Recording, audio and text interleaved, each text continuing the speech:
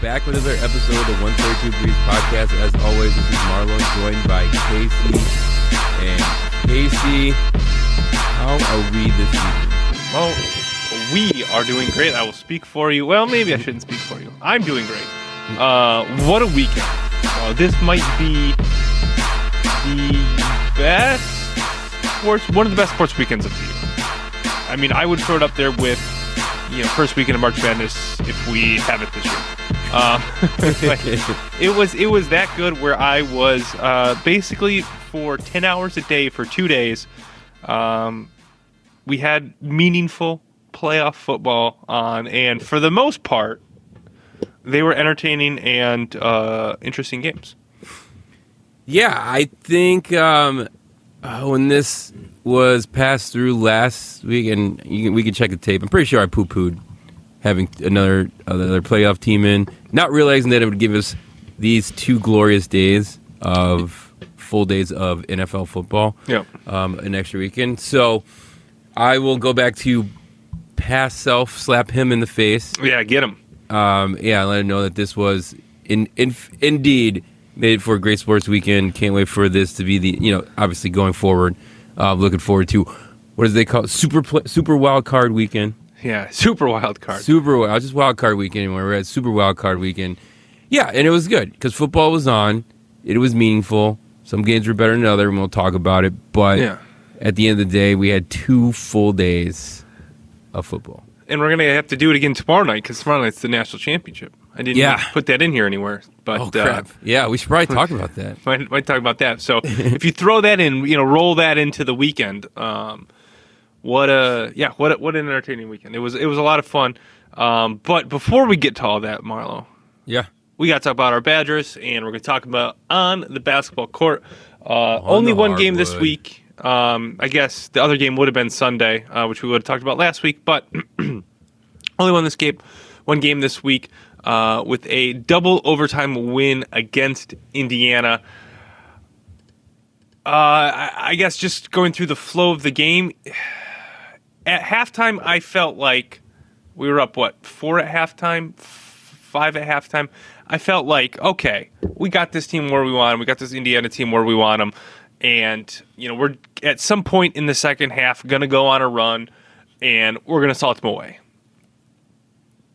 Boy, was I wrong, and it was Indiana who went on the run, and Wisconsin's defense kind of fell asleep in, I guess I would say, the first 3 quarters of the second half.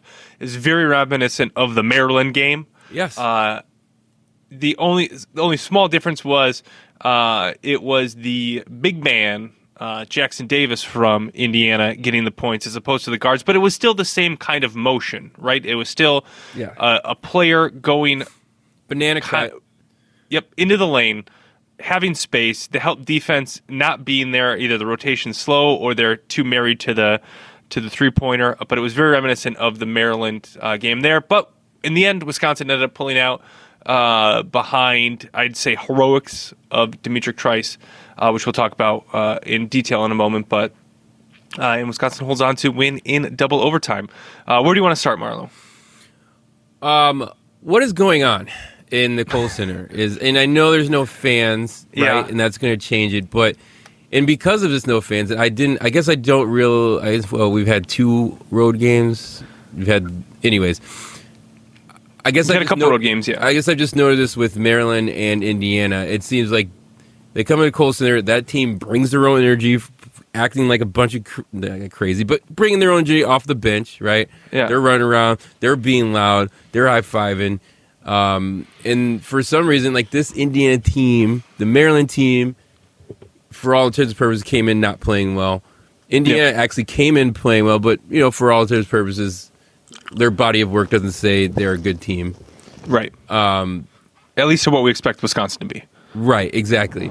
And so what is they're coming into the Kohl Center, and the Badgers just having trouble trying to match the intensity, trying to match, or did they just crack the code like you were talking about, or they just need to run these curl cuts in the lane going towards the basket, and we're just not able to defend? I don't know. I don't know the answer. I'm just throwing questions out there. Yeah, I think we are seeing home court not being as much as an advantage. We have only had the one road game at Michigan State. We'll have two this week, so we'll kind of catch up on road games. Sure, the Penn State game was supposed to be a road game, right. But obviously that was postponed last week. I think we're going to see. I agree with you that we saw Maryland and Indiana be able to have that energy and stay in the games with their bench, and you're going to have that when you're a top 10 team, right? The other team's going to be just jacked to be hanging around, as Wisconsin would when they were, ranked in the 20s and playing higher ranked teams. So there's a little bit of that, and kind of watching the games. Wisconsin being a senior-led team, as much as they are, they can all buy beer, as Jim Jackson was saying during the broadcast, and I'm like, they could for 2 or 3 years now. Like, they're they know them at the liquor store now. They don't even get carded. They're there long enough. But I think that with the senior-led team, we lose a little bit of the emotion. Because it's just kind of business with our team. That's the way it feels. Then you get other teams who have the emotion kind of coming up. And the only emotion we really have is Brad Davison, which is almost an unhealthy emotion at times. Gets a little carried away. Or Nate Reavers pouting emotion. Yes. So that's really the only emotion. Dimitri Trice is out there. He's not showing any emotion. He is out there for business. No. And that's what he did in the second half. But I think don't forget Orlando Tucker. He brings the emotion every time. Yeah, that's true. Jumping up off that bench. I think we're going to see I think home court advantage is going to be diminished because I think in both of these games we saw instances in the Maryland. When I say both of these games, I mean the Maryland and Indiana game. Instances where I think if there was a crowd and Wisconsin went on the runs as they did in the first half of each game, those are the scenarios where a younger, less good team would kind of fold and Wisconsin would continue to go on the run.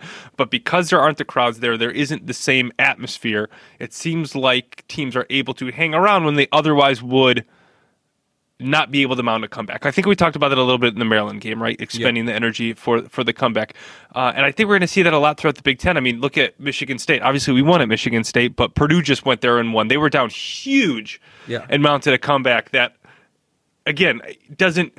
You get the energy from the bench as if it's a home game, whereas you would normally that would be drowned out, or you would get kind of the counter influence from the home fans. So I think we should collectively keep a lookout, Marlo, as the season goes on. If there are more instances like that, because it certainly feels like that in Wisconsin games and just kind of peeking around, it seems like that home court is less than an advantage than normally is. And I didn't realize until the broadcast, I guess this doesn't come up every year, much like some other things, but that Indiana has not won at the Kohl Center, period. Yeah. Great. Yeah, when they were talking, and then when we were down in the second half, and it felt like we were going to lose, I was like, oh my God. In the back of my mind, I was so happy when we won in the Breslin Center for the first time since 2002. This is even worse. It's been... since 1998, and that was just in my head, and I'm like, it's gonna scroll away, but we didn't, and it didn't get scrolled away. We still have that streak going, which is absolutely unbelievable. That's wild. When we think about streaks over other teams in the Big Ten, and I think about football, our success we have had against Minnesota, but in basketball, to have this kind of streak and the success that we've had against Indiana. Is even though Indiana, obviously they're not what they were before, but just in general, the fact that we have this win streak against Indiana is almost unfathomable. It's amazing that we've had this kind of success against that team.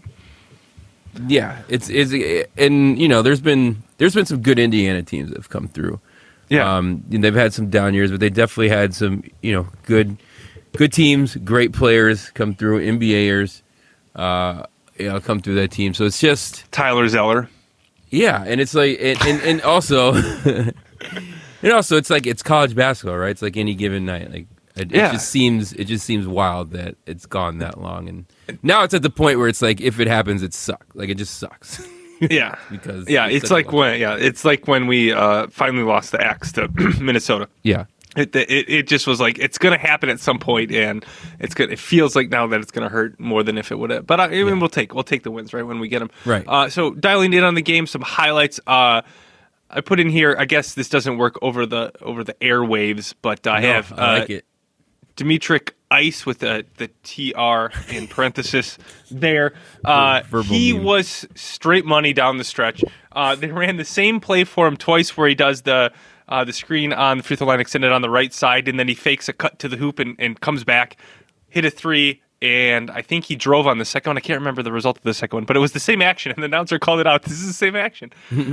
His shimmy shake and hitting the jumper in the lane over I think it was over Jackson Davis, over their center, was awesome. And his runner in overtime, his, I guess would you call it a layup? Where it wasn't really a layup, but it was whatever. It was a run. It was a floater. He threw a floater. It was a floater. Yeah. I mean, he had the floater, but then in overtime when he banked it, it was kind of like whatever. I mean, he had 4 or 5 plays in this game that either saved the game or won the game. He was absolutely amazing down the stretch. Yeah, can we just talk about how far he's come? Yeah. And I think we had a lot. I remember, I don't know if I was talking to you back in the day. This is pre-pod days, obviously. Yeah. Demetrius Trice, but obviously he had we knew his brother from Michigan State. I think we were all excited. And, his freshman year, he was behind seniors, but getting playing time and thinking, he's okay. We'll see if he can make it. And then having his ups and downs kind of through there, but to where he is now, especially these last few games, it has been, what would we be without him now, right? Right. He's a great general of the court. You said last time, not only on the offensive side, but defense. And then when we need a shot down the stretch, he can either take it or he can facilitate one, and that is a great thing to have on your basketball team. Yeah, I totally agree. And just kind of where would we be without him? I mean, just trying to think of kind of the playmaking down the stretch. I mean, every time we run a play down the stretch and Davison has the ball instead of Trice, I'm just like, what the hell are we doing? Because I think that's where we would be, right? If Trice wasn't on this team, that's where we'd be. So he's been unbelievable, and you're right, his development has been absolutely amazing, and just he seems in command, in control out there, even when all is kind of burning around him. He can kind of seem to kind of muster the wherewithal to persevere, and that's what he did in this game, and he had to do in this game. So Trice kind of saved the game, but out of nowhere, Tyler Wall wins the game in double overtime, hitting back-to-back threes. He was 2 for 9 on threes entering this game. He honestly wasn't even looking for his shot outside of the paint. He's been a little bit more aggressive inside on his post-up game lately, which is always good to see. He had a couple bad possessions in this game doing that, but late in the game, all of a sudden shows up, hits 2 threes from, as you're looking on the screen, the top of the screen, absolute daggers, and it was awesome to see. Right, and Indiana just leaves him open because that's what the scouting report says to do. Yep. I think he had hit 2 total threes before that, 2 or 3 total threes before those 2 shots, and stepped into them, rose, and just knocked them down both with huge confidence in big spots. Both of them, hand up, both of them as he was shooting, is like, no, yes, type of reaction. Yeah, and that was great to see. I don't know that I want to see him shooting, I mean, more than maybe 9 all season, but I don't know that I want him taking those in that spot again, but he stepped up and hit those. We already talked about the defense, so I don't think we need to go into that anymore. Really need to see, I guess my frustration is in Nate Reavers on the defensive end. Yeah. It just, for somebody who is the blocks leader, it just seems like sometimes he's just lost out there. And in large stretches of this game, he was out there, and I don't know. I guess maybe in my head, it's just I expect more out of him now because he's the blocks leader. Maybe it's a difference between my expectation versus what I'm actually seeing, and maybe I shouldn't be expecting him to be kind of a kind of defensive player of the year type candidate, and just he can come from the weak side and block some shots. I don't know. Do you feel the same way with Reavers, or am I no? Kind of I 100% pinning on him a little too hard? No, you haven't. He can be a force, but he disappears way too often. Yeah, and I don't know. I mean, I don't know why that is. It seems it takes a jolt or it takes someone getting in his ear to do that, like they did this game. We kind of woke up towards the latter of the second half, but Davison will get his head out of his butt. Get his head out of his butt. Yeah, and so yeah, and that's the thing. I think what also would help, and I don't know why this happened more often. Is it why playing Potter and Reavers at the same time more often? I think that opens things up because on the defense and the offensive end for him to be more effective. Yeah. Speaking of disappearing, Potter did sit an extended period of time. Oh, God, I think it was late in the second half after he got in a tiff with some of the coaches. He was out there for the end of the second overtime. Yeah. So got back out there, and that's when the Badgers pulled away. What is your take on this, right? This seems like a guard move to do, right? Like, don't play to play. Like, obviously, you shouldn't be talking about coaches. I get it. Like, just giving a lesson, right? This is what you do. You sit down. But then, all of a sudden, he's back in when we need him. I feel like you got to go one way or the other, right? And it's a total. I'm not surprised by the move, but this is just for argument's sake, really. Like, where do you kind of stand on how that was handled? I think that you sit him immediately, which they did. Yeah. And for a bit, but then get him back out there. You need him to win the game. You want to win the game. If you like, I'm not about making a point that might cost us the game, and it looked like that might. You never know, right? But like losing his production out there on the floor, I don't think was worth it to make the point there in that time. You sit him for maybe to the next TV timeout or something like that. You talk to him. You have the assistant go over and talk to him, that kind of thing. And then if it's still there, in practice or there in the next game, you can sit him then, right? But not during when you're trying to win a freaking Big Ten here. Yeah, agreed. So I think they sat him too long. I'm fine with sitting him for a little bit and then letting him get back in. Yeah. I think they waited too long and kind of tried to prove a point, but then be like, oh, shit, we couldn't need him, and then lost the point. But if you sit him for a little bit and just be like, okay, look, we're going to talk about this tomorrow, go win the game. Right. You're going to run tomorrow, but we're going to finish this off here. Yeah, we need you. You're an important part of this team. You can't do that. You make your point elsewhere. So I feel like how they did it in this game, they kind of like tried to split the hair, and they didn't hit it, right? Yeah. You either sit him for a little bit. I think you got to sit him at some point, and then get him back in, or you sit him the whole time. I don't think sitting him the whole time is right. And you got to get him back in there. But, that's exactly where I landed. I just think, they got stuck in no man's land, where they sat too long and then still put him back in. Yeah. So. And coming in, I'm just like, guys, but it felt like in real time he was sitting for a long time. Maybe not game time because it's down the stretch and stuff, so there's a lot of clock stoppages. But I was like, now he's got to come in and is he going to be cold now? I was kind of thinking, right? But he figured it out. So, all right. Anything else on the Badger game? No, it was a good one to talk about. All right, excellent. Next week, 2 road games. So Badgers finally on the road, as we mentioned. Only the one game played at Michigan State. We're at a top 10 ranked Michigan team on Tuesday. They're still undefeated? Undefeated, yeah. They are 10-0, 5-0 in conference. I keep saying they haven't beat anybody. Well, they finally beat some people. They beat Maryland, who just beat Wisconsin, Illinois tonight. They just beat Illinois, so another good win for Maryland there. And then they have home wins against Northwestern and Minnesota. Michigan does. So 2 ranked. They were both ranked at the time. And now we'll face Wisconsin on Tuesday. I'm a little bit more worried about this game after last week. They blew out both Northwestern and Minnesota. They have, I forget the big man's name. He was the freshman of the week last week, probably will be again this week.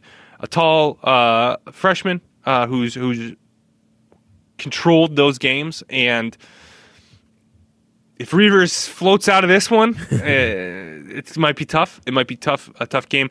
That said, Michigan, they're not a real, based on the preseason scouting report, again, that could just be wrong. They're not a top 10 team, right? So this is a game I think we have a chance to win.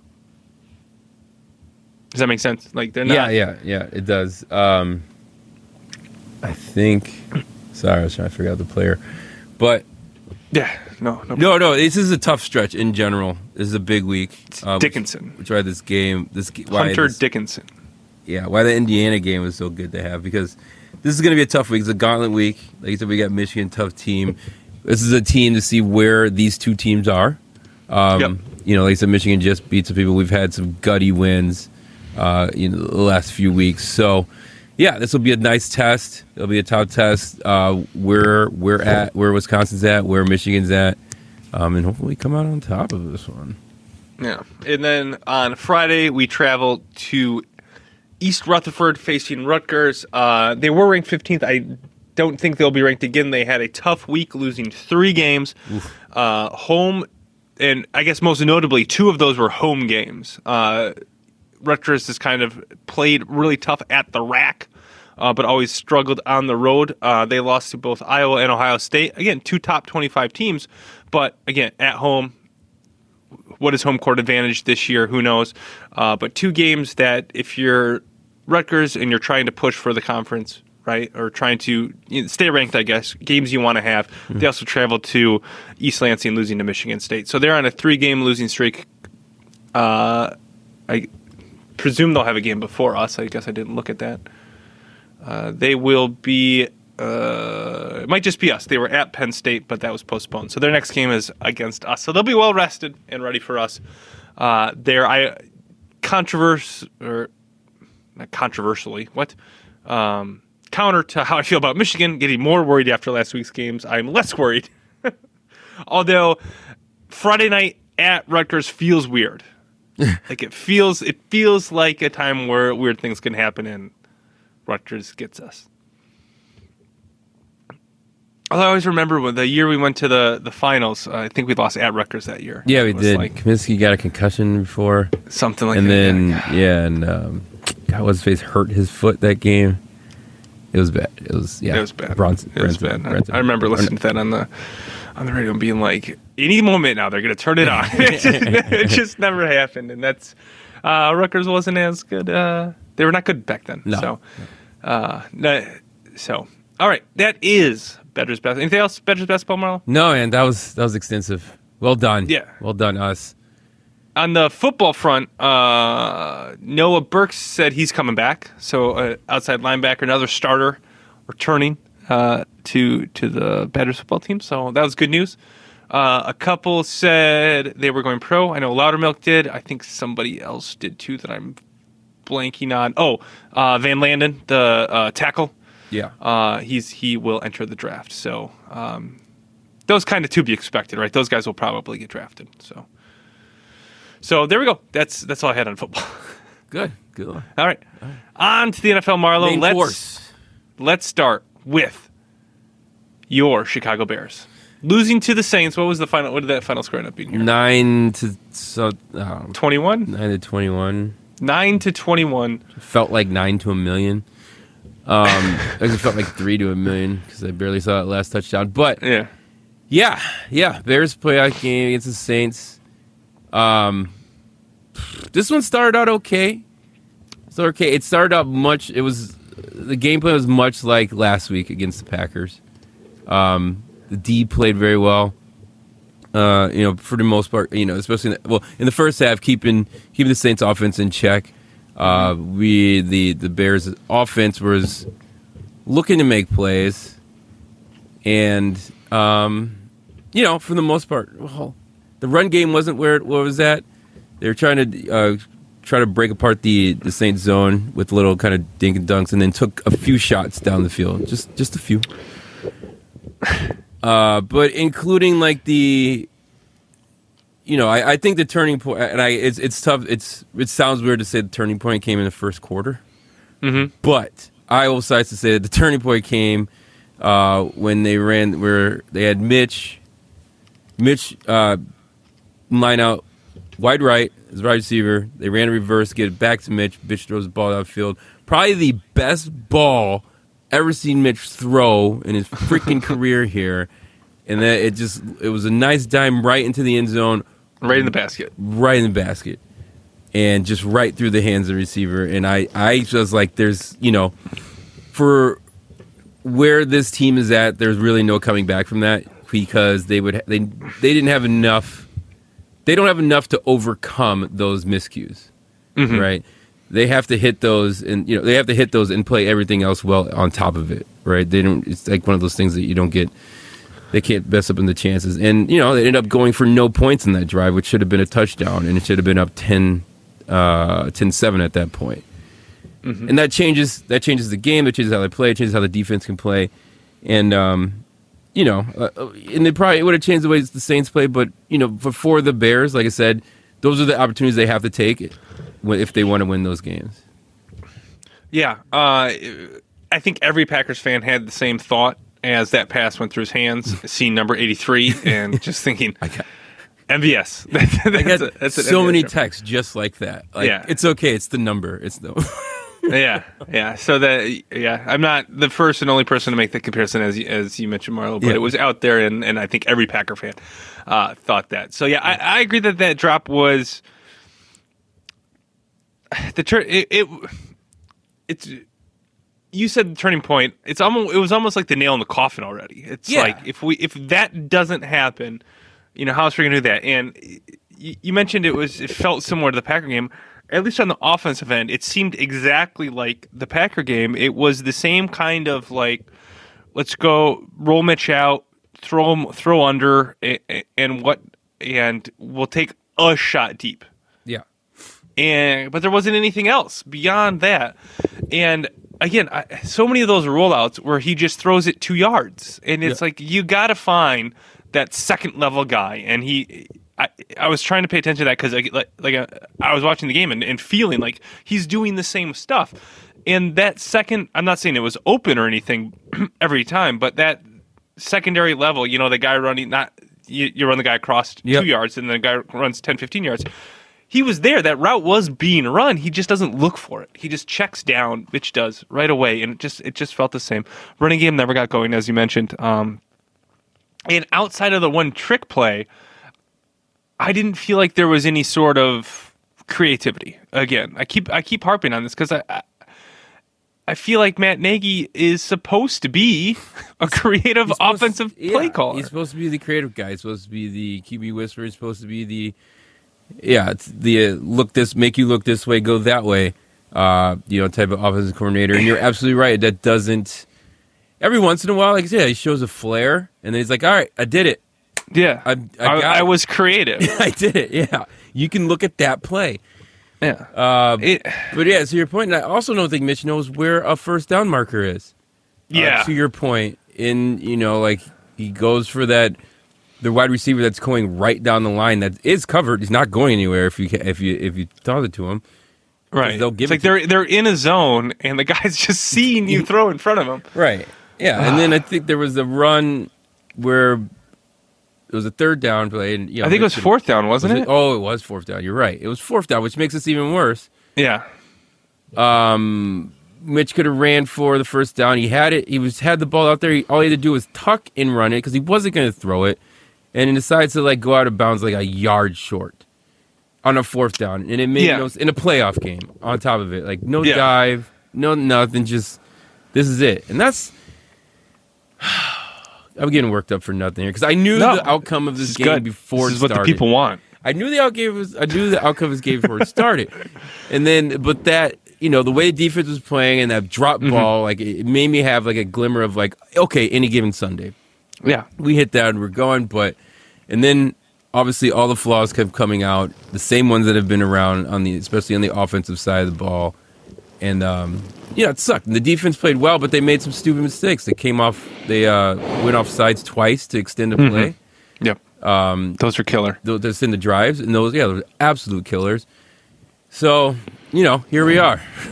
Here we are. A loss in made the playoffs. Yeah, Nagy's made the playoffs 2 out of 3 years. Cool. They had to expand the playoffs for us to do that. Cool. No playoff wins, and I'm sitting here like, what the F? What's going on? Yeah. I guess let's move on. I guess from the game and move into what the F. What happens? I guess what happens now? Trubisky's at the end of his deal. So I guess as a Bears fan, you're looking at this team, made the playoffs 2 out of 3 years, you said, finished 8-8.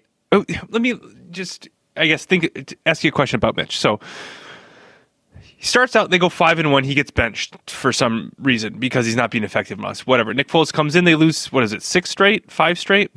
Yeah. Mitch comes back in and he looks like a different guy. Yeah.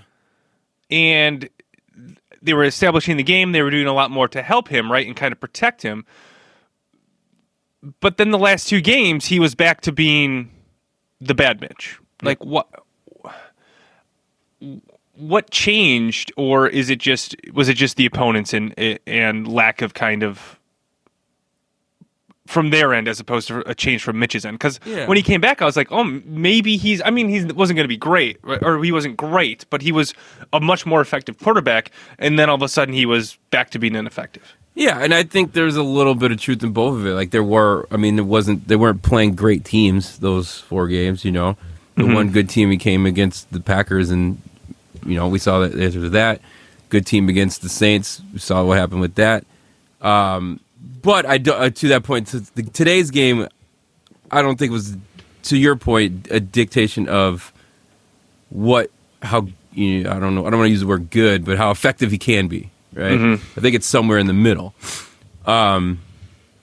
So yeah, and that's the thing. Is it a Mitch thing? I go back and forth on this. Is it a Nagy thing? At this point, I start to lean towards the Mitch thing because it's more of he has the skills, like he has the raw skills, right? He could throw the ball, he could run the ball, but like the NFL skills of reading the defense, anticipating where you're supposed to be able to go. Going to that second level and being able to push that. Like we saw like he can actually, like he can throw the ball. He can when he wants to. When he needs to. But the fact of the matter is that he doesn't have that knowledge of and be anticipation of, so that he is comfortable when things aren't there on the first read or the second read to be able to anticipate where the defense is going to be, and he can throw that spot. Unlike a Drew Brees on the other side, who knows that this is covered, this guy's running into this zone, I'm going to throw it there. Right. So I think that's really it. It's a between the ears thing for the most part. I think the tools are there, and it just, it's one of those things, maybe a coach will be able to get out of him, maybe not. Well, it's just to see. I just don't I don't think we have time to figure it out here in Chicago. Yeah. No, I don't think either. So looking forward now, it's decision time on Mitch. I think it should, in my opinion, should be decision time on Nagy and Pace. So we're looking at where do you think the Bears, or what do you think if you were owner or whatever John Elway promoted himself to of this team? What would you do? Yeah, for the future. I mean, it's a tricky question. You got to move on. I think the Mitch experiment is done. I think you can give Nagy another shot, another year, right? To see where it's at. And then, I don't know, like, I think Nagy and Pace are kind of married in that instinct, right? Yeah. I don't know, but again, it's the NFL. It's tough to just replace a quarterback. Where do we go? And Nick Foles is going to be there. Awesome. Like, what else is going to be out there? I guess we'll talk about. Well, Watson's looking for a new spot, but I think we should just trade Mitch straight up for Watson, and just that makes that draft right, how it was supposed to go. Yeah, that seems fair. Yeah, it's totally fair. Totally fair. But yeah, the Mitch experience is done. Nagy, Pace in the real world, like, thinking, I feel like they're going to ride it out for another year, maybe 2. And see where it's at. I just don't know. I don't know how much equity Pace has in building or drafting, I should say. Hasn't been his strong suit. Well, speaking of Pace, here's I saw this tweet and I meant to save it, but Pace, so presumably you walk away from Mitch, or I guess you're still making the quarterback decision, right?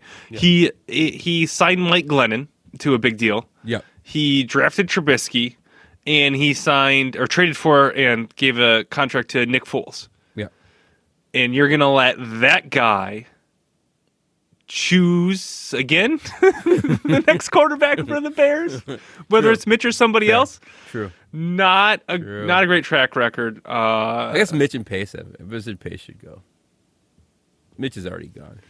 I think Mitch is gone. Yeah, Mitch is already gone. Because I presume if you bring him back, you're going to have to bring him back at some sort of like starter type money. Yeah. Right. I don't think that if you're negotiating with him and his agent, like they're not going to be like, oh, just, we'll come back on the cheap. They're going to try and get a lot of, starter money. And if they don't get that, then they can go somewhere else and get hey, we'll get a reclamation project money or something. I don't know how much that is, but yeah. So I don't think he can come back with Chicago for financial reasons. Yeah. If that makes sense. Yeah. Okay. Anything else on the 2020 Bears?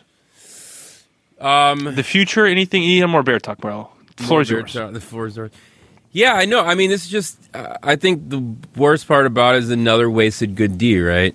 It's the guy in the story. The Bears. It was a really good D that just got wasted from an offense that, especially down the middle of the season, couldn't produce. I was talking to texting back to my brothers, like, could you imagine how good this defense would be if it actually got to rest because the offense got the ball? Yeah.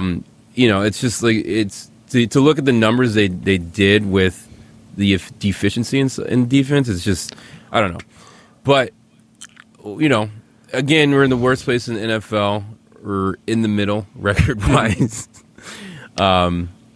And I don't know. I don't know what's going to forward. I don't know. It's not going to be. It could be. In the NFL, some teams come from the bottom, go to the top, but it doesn't seem to be trending in that way. I don't see that hope. I see more in the middle going forward. Yeah, I think I looked at a mock draft and they had 5 quarterbacks being drafted in the first round, with Mac Jones from Alabama being the last one. So. He'd probably be around where the Bears are drafting. I don't know who the fourth one was now. I just remember the Mac Jones being the last one. Yeah. Obviously, you have Fields and Lawrence up there. And they had somebody else up there. I can't remember. Whatever, doesn't matter. So it sounds like it might be a good quarterback draft. But again, you're picking what, in the 20s now? Yeah. Because you made the playoffs, or the late teens? Yeah, exactly. So Tough. It's tough. Tough. Yeah, pray for me. All right. Yeah. All right. I'm going to use my prayers to pray for. They're not going to be for Bears. I mean, you for dealing with it, I guess, but not for the Bears. All right, but I want to talk a little bit about how I took this game in, because I apparently, like a lot of people on Twitter, but watch it on Nickelodeon. I signed up for Philo so I could watch it. Oh, did you? Really? Remind me. Make sure next week that I've canceled my subscription, because it's $20 a month. Jeez. But I have a free 7-day trial. Yep. Because it wasn't on Hulu. Yep. So I signed up for that. I kind of hope I remember to cancel that. And it was an experience. Actually, it was, I think, really clever. It was really neat. I don't know how many kids it got into football. Nate Burleson was there for some reason to add a little credence, I guess. And the play-by-play person, I guess, quote-unquote play-by-play person, his name was Noah something, whatever. He was really good. He, called the game and, ran the show, and it was really good. And Nate Burleson was pretty good, and it was just so funny, how he's talking about, he's doing, analogies and, trying to explain the game. Yeah. So I thought when I watched, because I spent a little bit of time in the first quarter watching it that way.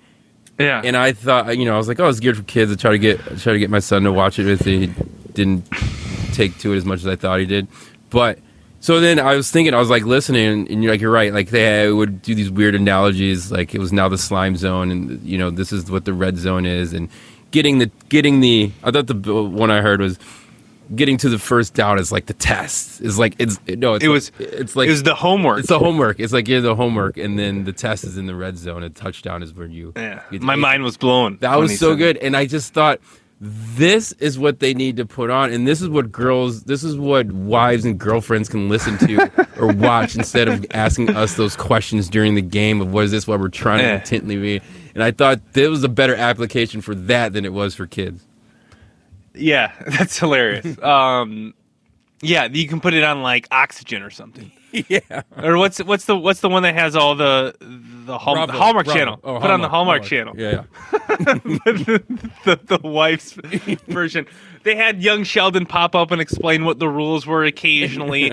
Although when he explained pass interference, he used the term interference in the definition. I thought that was still a little confusing. Even especially since the play wasn't really interference. It didn't feel like it was on the Trevathan pass interference on the jump ball in the end zone when they put it on the one. It was funny when Cool. there was I forget what catch it was. Oh, it was the interception where the nose of the football hit the ground and everybody was like, Bull. yeah, I'm excited for Nickelodeon to explain to me, I mean the kids, what a catch is. That was pretty funny. So yeah, you mentioned the slime zone. There was slime everywhere. There was slime all over the field. The graphic factors is actually really interesting. They had little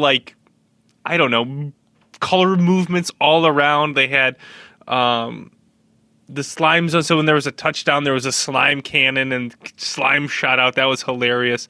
The first down was the orange marker, but with slime on it. It was really neat. You mentioned some of the references or comparisons. They had some shots comparing. So they it was like players to a Nickelodeon character. Kamara and Alvin the Chipmunk. Yeah, Alvin the Chipmunk. They had Drew Brees and Taysom Hill were like SpongeBob and Patrick, which didn't really work, but whatever. It was on the screen. There was like 2 or 3 other ones, and it's just so funny. Like this whole time I'm like, I can't believe this is happening, and I can't believe I'm watching this. And instead of Tony Romo and Jim Nantz. I'm so curious of what the ratings are because of like the feedback I've gotten. There seem to be a lot of people watching the Nickelodeon. Yeah. I think that there was. They had Minecraft replays, so it was replays of essentially Minecraft characters out there doing the play. It was really well done. I thought the production value was really high. It was way better than I expected it to be. I honestly expected it to be a joke, but it wasn't. It was good. I thought that they had a sideline reporter. Dude brought some. Shoot, what was his name? Lex Lumpkins. That kid brought energy. He was hilarious. He was a Colts fan. Sorry for that. It was really good. It was really good all around. It was entertaining. But the only complaint I had was they didn't show any of the bad stuff. You don't want to teach kids about taunting. So I missed the Komet. Is that his name? No, no one saw it. No one saw it. The taunting penalty. They didn't even show a replay because you can't show a taunting replay on that. That was a terrible. I saw it on Twitter. The replay. That was typical. He was throwing the ball to the official.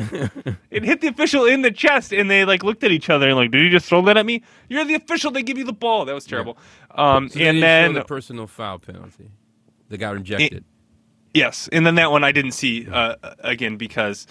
And then I went on my phone and tried to look on CBS, and then they were showing when they played last time when the guy who dropped the ball. Yeah. Punched the guy, and they were brawling. I was like, "Did I miss this? I totally missed this on the Nickelodeon broadcast." And then I realized it was the other game. Yeah. So that stunk Same because I couldn't. Player, though. It was the same defensive player, right? Yep. Who was Yep. inciting, Yep. I guess. Yep. But I think the highlight was Nickelodeon made the mistake of letting the internet be in charge of something. Oh boy. And they had a MVP, Nickelodeon valuable player. Yep. That they let anybody vote for, Yep. and Trubisky won. Jesus Christ. They showed an update during the game. I think voting was still open at the time, but the top 3 players, it was Trubisky, Akeem Hicks, and then she was the third one. It was another Bears player. They were all 3 Bears players. They were down 21-3. It's just yeah. So you could tell like all of Twitter trolls were watching the Nickelodeon broadcast. Yep, that was me. I was there watching it. Yeah. Would I watch another game on Nickelodeon? Probably not. But I watched this one, and it was fun. Yeah. Yeah. There were a couple times in the second half where I was like, I should just change to the main one. But I was like, I want to see what they do for this or whatever. That's the thing too. This one was going to be wildly successful, right? So they're going to do it again. They might have a Super Bowl version. I wonder how much kids liked it. My son's too young; he didn't care My at all. son didn't care at all. I tried to get them when they're kicking the field goal, like they put the SpongeBob up. They put the SpongeBob. Yeah, I tried to get him in on that. Nothing. Yeah. Nothing. Yeah, I had to rewind for the slime cannons in the end zone, and he was like, "Oh, cool," and then he ran away. So, so there you go. Still a little young. So we gotta work on it. All right, that is enough of the Bears. Let's talk about the other games, Marlo. Probably a little quicker. I think the best game of the rest was the Bills-Colts game, which was also the first game. Really down the wire, and Jonathan Taylor's just really good and really fun to root for. Yeah, it does suck. I mean, he came along here in the second half of the season. I've had a good game on Saturday, and they were kind of talking. They were talking during the broadcast about about in the beginning. They were wondering if he was going to get it, and I just kept shaking my head like, "You idiots! Just give him the damn ball and get the hell out the way, and it'll be fine." So. Yeah, I found myself the whole time like, man, I still like watching him run. I like watching JT run. But, Josh Allen, though, huh? What a game. What a player. What a season. The Allen to Diggs connection is just lethal. You can't mess with it. And I really do think... I'm holding myself back because it's the Buffalo Bills, but like watching them all season and watching that game, like they could threaten for the Super Bowl here. They should be taken for real. Yeah, I was going to this game. I was like, Josh Allen's it's his first playoff game, right? Yep. And I was like, I don't know, maybe it's a little bit too much for him, but he totally rose to the occasion or was unaware of the occasion. I feel like he's a little bit aloof like that at times. Yeah. Had a great game, 324 yards, 2 touchdowns, but I think most importantly didn't make any huge mistakes. Yeah. He was really good. You mentioned Diggs was really good. And I think the Bills are a great example of seeing you have Josh Allen and you kind of know what he is, but you go out and you trade for Diggs. Yep. And you make that acquisition, and it took Josh Allen. I mean, Josh Allen probably progressed on his own, but it just took him from, I guess, would you even say an average quarterback to, I don't want to say MVP candidate, but the tier below that. So I think Diggs getting there, the front office deserves a lot of credit for that. I mean, all that Bills love said, I think the Colts should have won this game, though. Really? I don't know. They had Phillip Rivers. They did have Phillip Rivers. That's a fair point. They had Phillip Rivers. If they were winning, he probably would have found a way to lose it. And I know what you're saying, but I couldn't. I think I had reached out to one of my Colts friends, and I asked them straight up, like, how much of an inferior roller coaster ride does it have Phillip Rivers as your quarterback? Yeah. And I think that's the difference, right? Phillip did some Phillip things where he was great. Did some Phillip things where he wasn't. He had the ball in the fourth quarter, as he would with down one score, and and then we got the Phillip result that happened 7 times out of 10. Yeah, that's fair. I say they were in it. I think they wasted some timeouts they should have had on the last drive. Pittman fumbled the ball out of bounds, which wasn't clear at the moment why the clock was still running when it looked like he went out of bounds on that final drive. But where I think they lost it was when they went, not that they went for it on 4th down. I'm fine with it going for it on 4th down when I think he overthrew Pittman, Rivers did, on that play. But the 3 plays before that were ridiculous. Just run Jonathan Taylor and you win the GD game. Yep. I don't. They ran him on 3rd down on some, was it 3rd down or on some stupid like flip play to the edge, which he has the speed to get to the edge, but like on 1st and 2nd down they did some stupid QB sneak. They were just like these little gimmicky plays. Line up, give the ball to the man Jonathan Taylor, and go up. It would have been they would have had 14, whatever. It was early in the game. It was like 14-7, 14-3, whatever. I think that's where they lost it. Which is, again, that was like the first quarter. or it might have been the second quarter.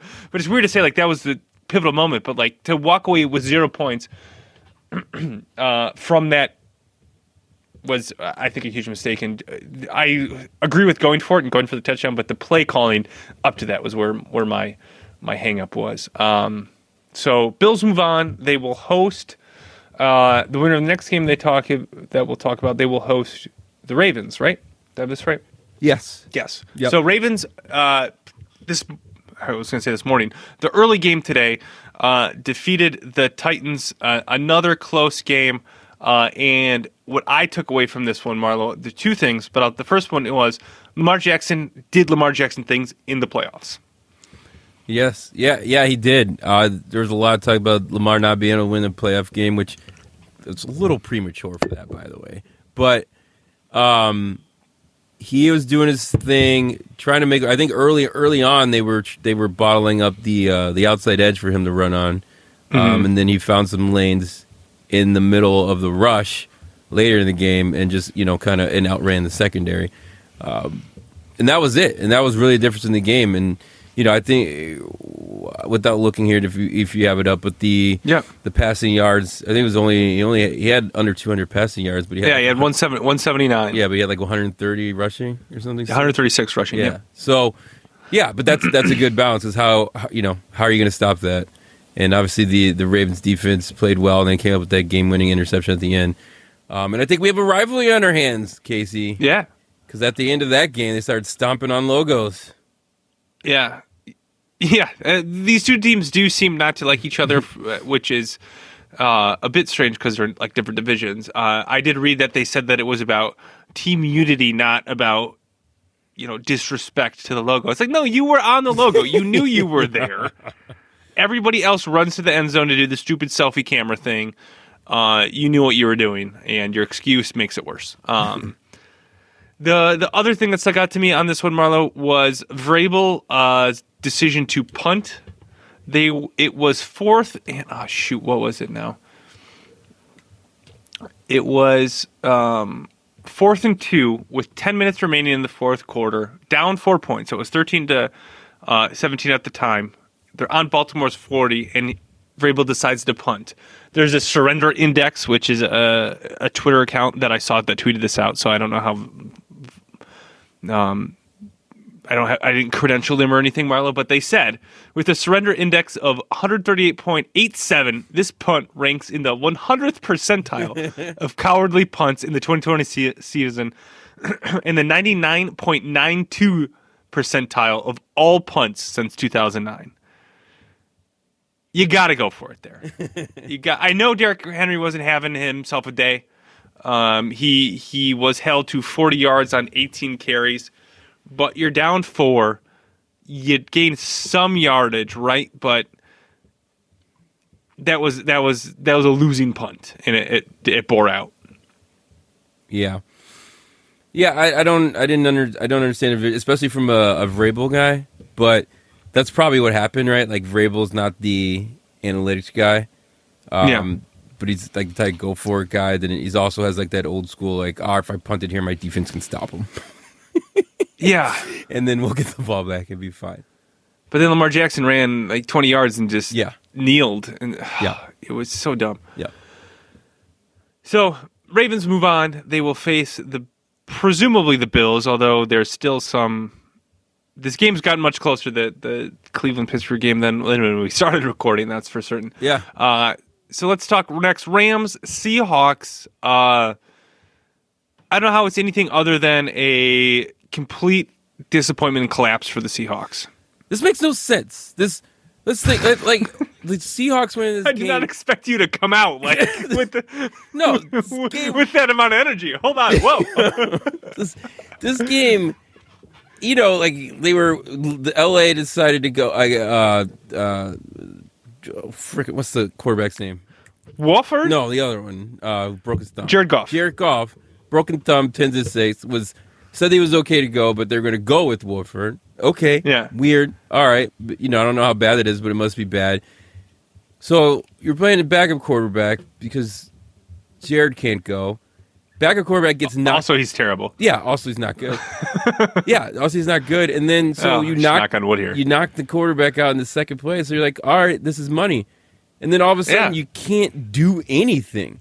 I understand the Rams defense is good, but they made them look like freaking, I don't know, name some defense. I'm not going to say 85 Bears because Casey's going to get on my case if I say that. But they couldn't do anything. The whole offensive line was a huge sieve. And I just think like Russ couldn't get away from anything. and they couldn't run anything because the only things they scored on were like broken down plays that were thrown up in the air to DK Metcalf. Yeah, it's completely like I've said and watched every Seahawks game this year, but for fantasy reasons, I watch them relatively closely, and it's baffling what I mean, there needs to be a documentary about what happened to this offense halfway through the season, because we went from Russ is cooking, it's going to be, finally he's going to get that one MVP vote or whatever, and it's his year to this display. Again, a good Rams defense, but their offense has been terrible for weeks. Yeah. And, it kind of turned into, but now they're going back to the Pete Carroll kind of, run first offense. It's like, okay, well, that's fine if you want to do that. And Carson was back, but you have to be able to do it successfully. Otherwise, what are you changing for? And it just feels, I mean, I'm glad Seattle's out of the playoffs, but like it's baffling to me that they lost this game. And like watching it, the whole time I was just like, they're gonna get there at some point, right? And they had some big plays. DK Metcalf had a big play or two, and you felt like maybe they were just one away, but man, they just looked so disjointed on offense. It was very frustrating. I guess I'm trying to think of like my rooting. It was frustrating to watch because you felt like it should have been better, right? Yeah, exactly. Like I wasn't necessarily rooting for it, but you just felt like something should be better here. Right. Yeah, no, and I think that's exactly it. I mean, obviously there's like a little affinity for Russell, but Yeah. it just big one. Yeah, it just didn't seem like we were watching the best of, right? We weren't watching best efforts. I think that's the sentiment it was coming from. Yeah, and it was just a weird game because you're kind of thinking, okay, you have a backup quarterback and all that, and what that entails. Like, Watford was from Wake Forest, so I did want to make he might throw 4 interceptions and 6 passes joke.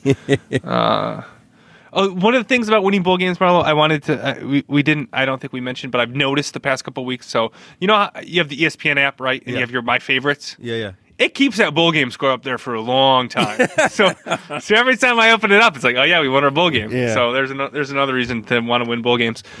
So you can look at that even into I don't know when it will go away. I'll report back on the pod when it goes away, but it's still up there. It still makes me smile every time I look and see that we beat Wake Forest in that stupid Mayo Bowl. All right, so Rams move on, and they will play the Packers because Tampa Bay beat the Washington football team. And I guess I'll ask this: So Tampa Bay won, and the outcome was never really in doubt. I don't think. But do you kind of discredit their win, or do you have questions about Tampa Bay because they didn't really put them away? Yeah, I have questions about how that. Oh, and now okay. Sorry, I pulled a KC. Cleveland just scored a touchdown. I'm behind. I'm ready to watch it. So, yeah. But, the Washington football team comes on with a backup. Like, Washington's quarterback situation all season has been crazy. And, it stays to the storyline that they go into the playoffs. They made it to the playoffs, and now it goes crazy. I guess this guy just came out of your typical accounting story, taking accounting classes, whatever he was doing. Yeah. But he had a decent game. He played really well. He played pretty good. Not only from, he hadn't been in the league all season. He was signed in the practice squad, a week ago. Yeah, exactly. And it's like, all right. So that would be very worrisome. That'd be very worrisome to me. So I don't know. Tampa's been a weird team all season, though. Mm-hmm. You watch the teams they beat to the teams they've lost to. I mean, they lost to the Saints twice, and they haven't been close either time. Yet they go up and, beat a team like the Packers, right? So it's and lose to a team like the Bears. So yeah, it's just a weird team. So I would be worried if I was a Tampa Bay fan, if there are any. But again, they could turn it on too. So we'll see. It was a weird game. That game kind of sucked because it was coming off those 2 good games. Yeah. And then we went to that for that Saturday night, and it was kind of like, I was feeling good about, oh my God, this is so great having the 3rd game on. And then I was watching just because, and I got halfway, I was like, this is shitty football. Yeah. Looking at Tampa's schedule, you mentioned it, that kind of their ups and downs. it made me think, what good team have they beaten? So looking at their schedule, their best win is, they beat the Packers. Yeah. That's a good win, right? Yeah. Outside of that, because that game felt, in the moment, very fluky. Not to make excuses, and to be fair, I did not want to play Tampa Bay again. But now we're playing the Rams, and I don't feel great about that.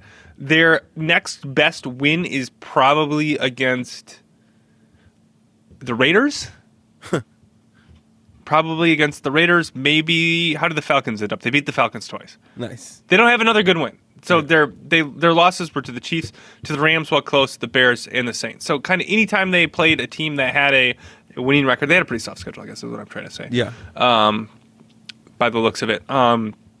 So interesting. I have a lot more doubts now about Tampa Bay than I did when I wrote this down. I still think they do too much of Bruce Arians' offense as opposed to Tom Brady's offense. Mm-hmm. And I think when you do that with Tom Brady in a game against a team like the Saints, you open him up to throws he either could never make or can't make anymore, and opportunities for him to make those errors, right? And Tom Brady's whole quarterback successes, he doesn't make those the big errors. And they showed a stat that he has the most, 20-plus yard passes in the NFL this year, which seems crazy. It makes sense with their weapons, right? Yeah. But at the same time, this is Tom Brady, who has never, outside of the year they went 16-1 and had Randy Moss, or the years they had Randy Moss, he's not a chuck it down the field guy, and especially at 43 or whatever the hell he is. I don't know. Some concerns there that they haven't kind of gelled the system with the quarterback very well. And yeah, not being able to put away Heineke or whatever the heck his name was, a little concerning. It was really funny, though, when the fourth-string quarterback, Montez, thought he was going to come in. Yeah. And he's like pumping up people on the sideline, and then out comes Heineke with his left arm just dangling. And Montez is like, you go get him, man. you got this. Go get him. It's pretty great. All right, but other than that, yeah, you're right. It was pretty underwhelming comparative to the other games on Saturday. All right, so now I guess all we have left is Cleveland-Pittsburgh, which got out to Cleveland up 28-0. Pittsburgh clawed their way back to 28 or 35-23, but then Cleveland, as Marlo mentioned just a minute ago, scored. Feels like it's out of reach now. Yeah, well, dude, what a start to that game. Everyone saw that coming, right? The first 3 snaps of the game, Cleveland's up 14-0. None of it made sense. I thought, okay, I think at 14, I was like, all right, this is how you really break a city's heart. You get up, these quick 14 points, and you find a way to lose it. 21, I thought, okay, this is even more of a heartbreaker. 28, I thought the game was over, and then it looked like like you said, Pittsburgh kind of came back, and I thought this was when they turned it on, but they just gave up a freaking screen pass for a touchdown. So, like I said, any game Sunday. So, you think the Browns will pull this off? I think they got it. Hold on, they're up 3 scores with 12 minutes. I mean, maybe I'm jinxing them here, but you mentioned the first snap went over Big Ben's head.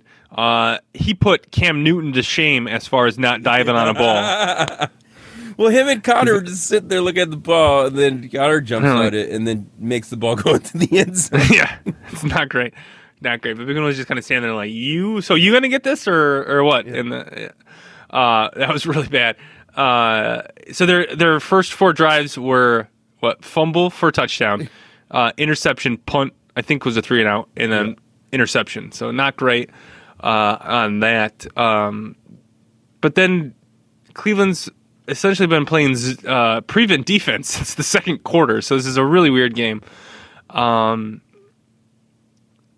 don't know. I think I'm still trying to digest it if there's anything to take out of it. It feels very fluky, although I think that these teams are pretty even in the grand scheme, so I wouldn't have been surprised. I'm surprised by this outcome because, again, I'm saying outcome as it's happening, but I'm going to make some presumptions here. Because Cleveland, you hear this, it's going to be it will be final, and you'll know. Maybe my presumptions make me look incredibly stupid, but Well, that wouldn't be the first time, right? The fact that they jumped out to such a big lead was surprising, although I'm not surprised that they won this game because I thought this game was more of a toss-up than the other playoff games were. Yeah. So. All right. Well, we'll see. We'll know. There we go. You'll know. There we go. Again, it's hard to make proclamations and takes when it's happening right now. Yeah.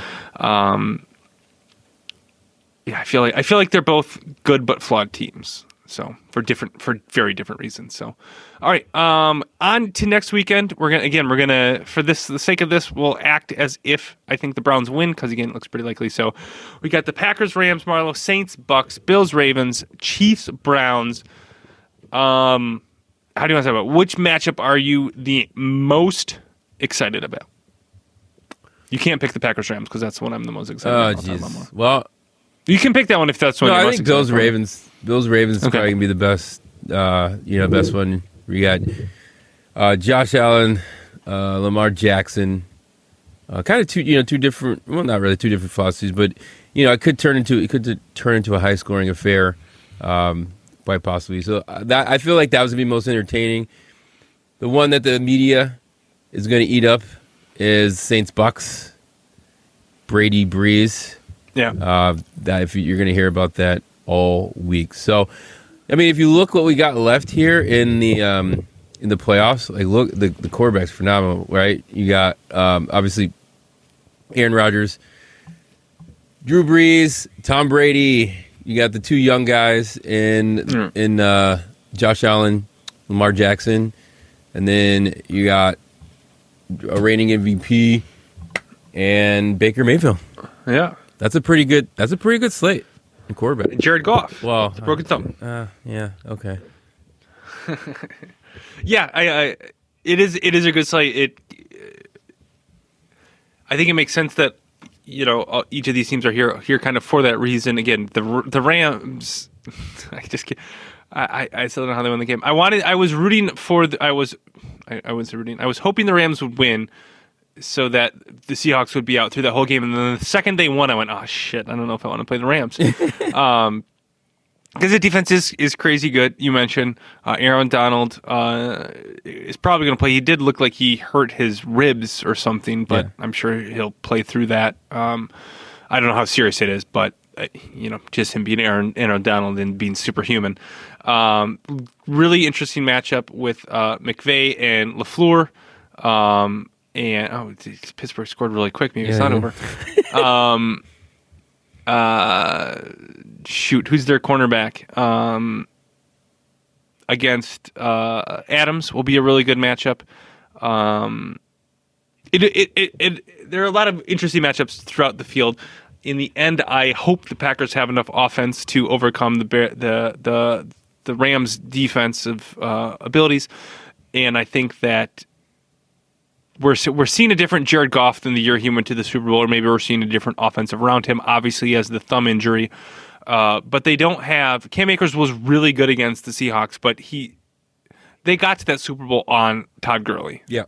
And as good as Cam Akers has been, he hasn't been that Todd Gurley level of talent. And if that's not there, I think you start to see the flaws in Jared Goff's game, let alone when he's injured, let alone when he's healthy, in this case, injured. So we'll see, but I guess I'll say I'm relatively optimistic. I think the Chiefs-Browns game, since we haven't talked about that one, I agree with you 100% on the announcers, or excuse me, on the media for Saints-Bucks. It's kind of, I'm sure that if that hasn't been, well, I don't know. Did they say what the night game is yet? I know the Packers are playing on Saturday. Maybe we can find that. This doesn't have it. Shoot. But I can see that being the night game and us having to see that graphic and hearing about that a lot. But I think Chiefs-Browns could be interesting because the Browns have their running attack that I think can do the whole keep Patrick Mahomes on the sideline. That will make it interesting. But then in the end, Mahomes will just win the game because he's Patrick Mahomes. And he'll just do just enough at the end because he always seems to be able to do that. But yeah, I think a really interesting slate. Really, I don't know. You got the Bills and the Browns in the second round again. pending the result of this game. They're up 13 now with 11 minutes. God, that happened fast.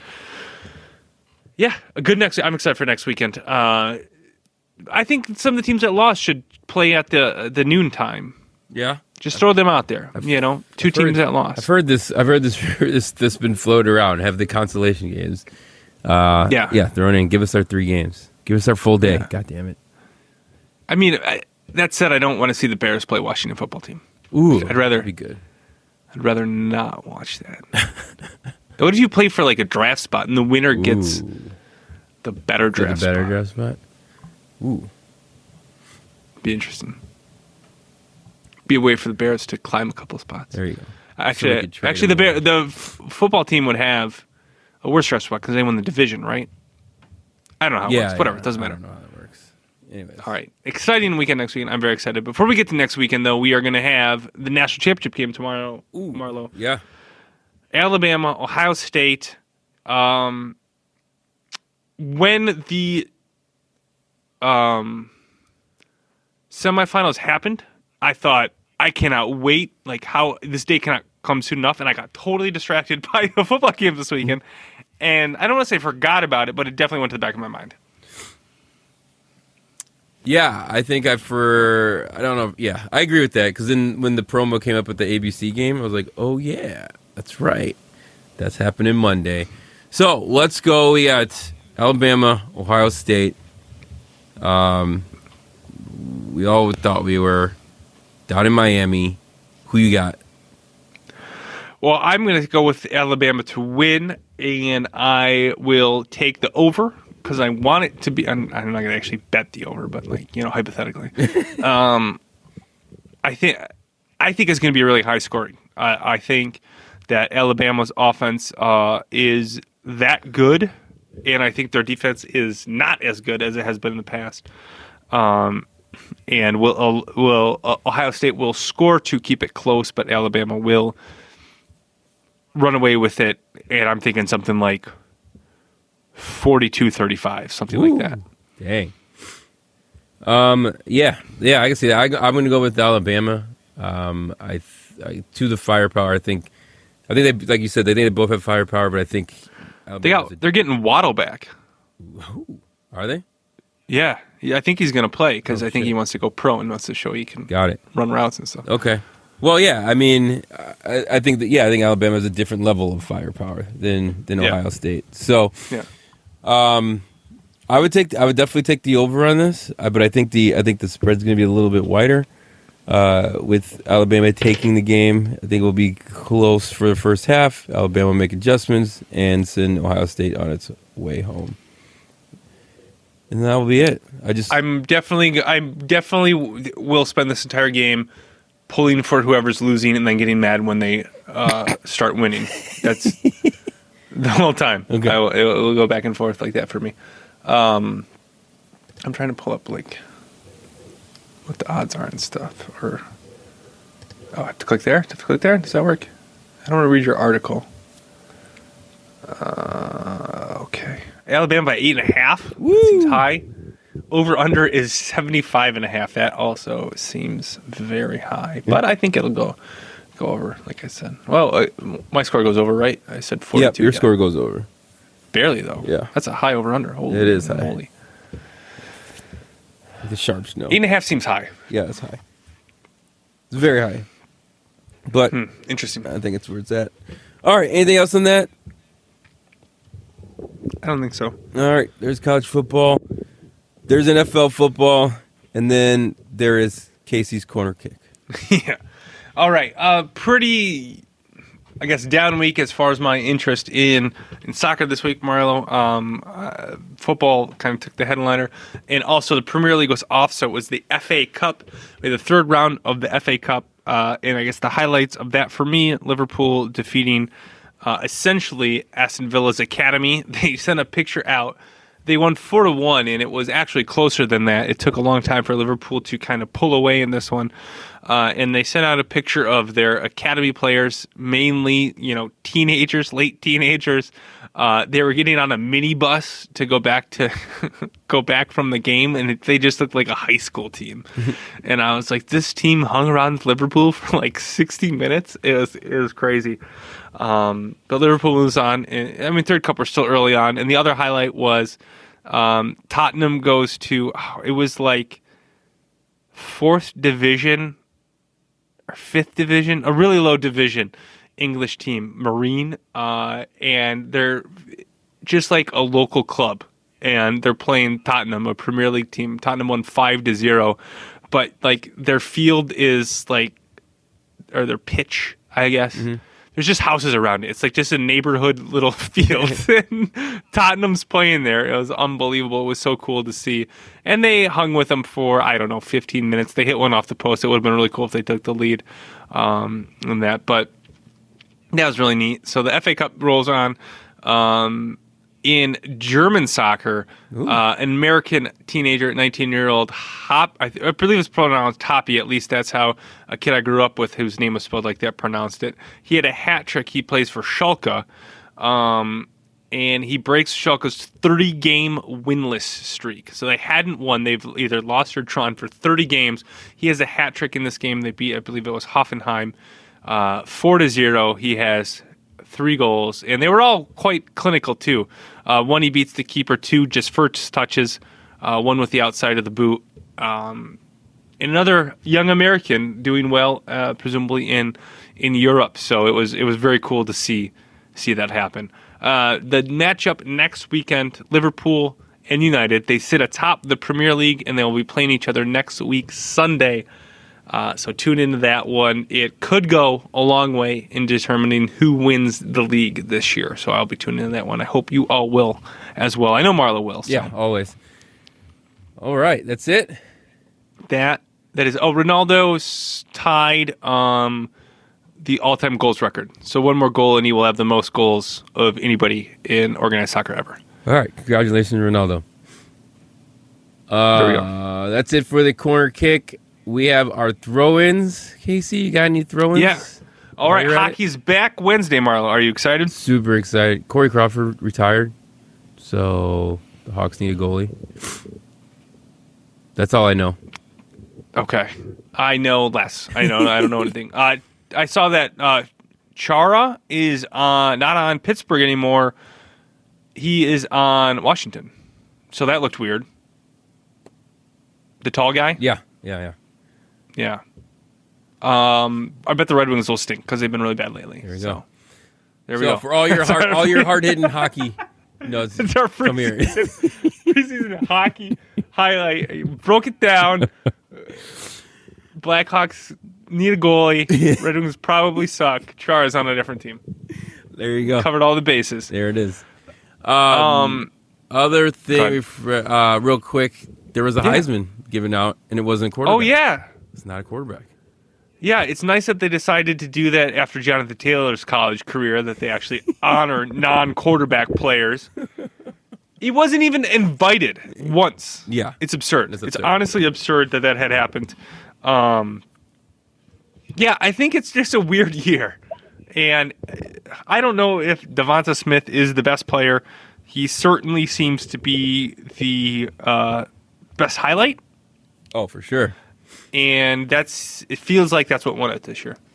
Yeah. No, that makes sense. I didn't watch the ceremony, did you? No. Yeah. I didn't. I don't want. I can't do that. It's not a Nickelodeon. I'm not watching. Yeah, there you go. All right. Thought we should just mention that. Love. Yeah, that's a good. That's a good catch. Well, it's the quarterbacks who. I mean, it was him, Mac Jones, and Trask, right? Yeah. And Trask fell off the face of the earth towards the end of the season. And Mac Jones, you just look at and you're like, we're really going to give this guy the Heisman? And voters said no, so we're going to give it to the non-quarterback. It was very weird in, like, basically to win a Heisman, you have to be a quarterback or be on Alabama and not a quarterback. And that's the only way you win a Heisman. There you go. And it's really, really annoying. There you go. You can pull the Brent Musburger, okay? all you guys around the country, if you never mind. All right. What else? Are you doing a Brent Musburger there? I don't know where you're going with that. Yeah, I was going the Brent Musburger. Okay. All right. Anyways, any other throw-ins? I realized, I think this was sent to my email and looked at, but Hulu no longer carries the regional Fox Sports networks. Did you know this? No, I didn't. I was searching for Fox Sports Wisconsin because I wanted to watch the Bucks game. They don't carry it anymore, and apparently, when Disney bought Fox, they had to divest the regional sports networks. They're still called Fox Sports Networks, but they were bought up by somebody else, right? Yeah. I don't know. I forget the name of the company. And they were unable to reach an agreement with Hulu, and I no longer get that. So Which was probably what, 45% of the reason you got Hulu? Yeah. Yeah. That's crap. I feel for you. We should fight for your right for Fox Sports Regionals. What else? I mean, what else are you going to do? I don't know. I might have to go back to cable tomorrow. No. Don't do it. They raised their prices, too. They raised their prices and dropped regional, like, for baseball season, I will have to have it. Yeah. Yeah, it's tough. I'm contemplating buying the NBA pass for the Bucks. I think it's like $40 Oh, is it? Yeah, go for it. for one team. Yeah. But it's stupid. I live in Wisconsin. I shouldn't have to pay to watch local coverage. It's really dumb. I'm really upset about it. And it happened like a year ago. And I didn't. I mean, it happened a year ago. It happened at some point when, like, and then the contract ran out. So it was between when baseball season ended and now. Okay. Because I was trying to watch Bucks games, like I said. And I let a couple go by because they were on national. They were on like TNT, and I was like, oh, maybe I just can't get it because it's on national. Right, it's blacked out. Yeah. Yeah. Well, now you realize it. It's now I realize. All right. Well, everyone, I'm really upset. Go write a letter. Go write a letter to Hulu. Go write a letter to Fox Sports Wisconsin. Tell them to figure it out. Figure it out and get Casey his local Fox Sports network. It's really annoying. That's all he wants. That's all he wants. All right. Any other throw-ins, Casey? That's all I got. Now that we got everyone on your side. No other random rants. All right. Well, we'll have a fantastic weekend next weekend to talk about, hopefully, again. It's now Casey's turn to talk playoff football for his team. Yeah. Until then, you can find us on Twitter at 132breeze, myself at Model JR, Casey at Prof Badger Fan. That is it for me. Casey, you got any last words? Well, as always, fellow fans, until next time, I hope all your favorite teams win all the sports.